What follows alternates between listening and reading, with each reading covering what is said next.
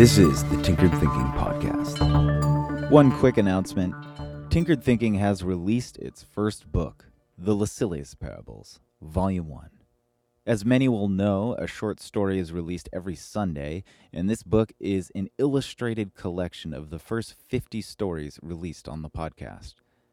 An enormous amount of effort and love went into this project in order to bring it to life. If you want to check it out, go to tinkeredthinking.com/bookstore. Episode 1019, Incentivized Reciprocity. It's a quaint and understandable fallacy to think that we do things out of the goodness of our hearts. The truth is that almost always there is an underlying incentive at work that pushes us to act in a certain way. Even something as spotless as altruism can easily be incentivized by a desire to look like a good person to others who know about our altruistic deeds. Or even simpler, altruism can be incentivized by the positive feeling that acting altruistically evokes. Incentives can be rather wholesome and good, but they can also be sneaky, convoluted, and nearly invisible. One sly trick is to use the law of reciprocity to create incentive in another person. Say, for example, a person wants to take an extra day off work in the upcoming weeks and needs to ask the boss for time off. It's perhaps a crapshoot to just simply ask. More devious, and perhaps just wiser, is to first curry favor with the boss. The phrase means to create incentive reciprocity. By being initially generous, we preempt the receiver of our generosity to be generous in turn due to the law of reciprocity. That law of reciprocity simply states that when given something, we naturally feel impelled to return the favor.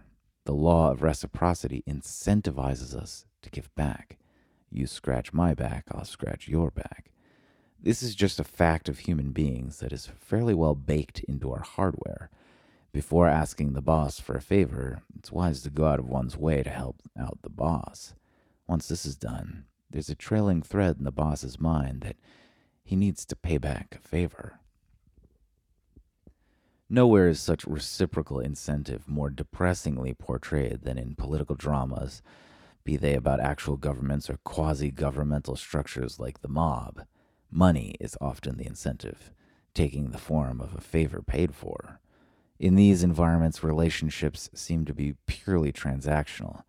Business also has this flavor, as with the catch-all explanation for behavior, hey, it's just business. Incentive in these worlds is fairly cold, calculated, and straightforward, despite how much denial might surround the fact. The surprise is that these structures of incentive and reciprocity exist in every relationship, no matter how formal or intimate. It's the loving relationships that feel particularly uncomfortable and even sacrilegious to apply a perspective of incentive and reciprocity. But such discomfort either assumes that any presence of incentive is bad, which is naive, or the worry is that we are perhaps not as purely incentivized in our more precious relationships as we like to believe, and would rather not look for fear of what we might find.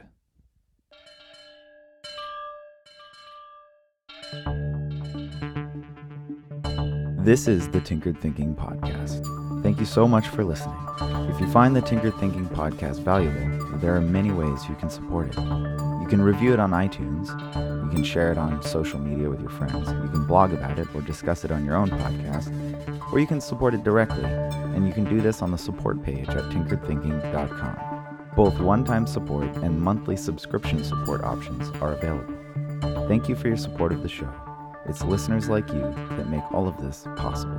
Any feedback or questions are always welcome, so feel free to reach out. And until tomorrow, remember to be careful about the context.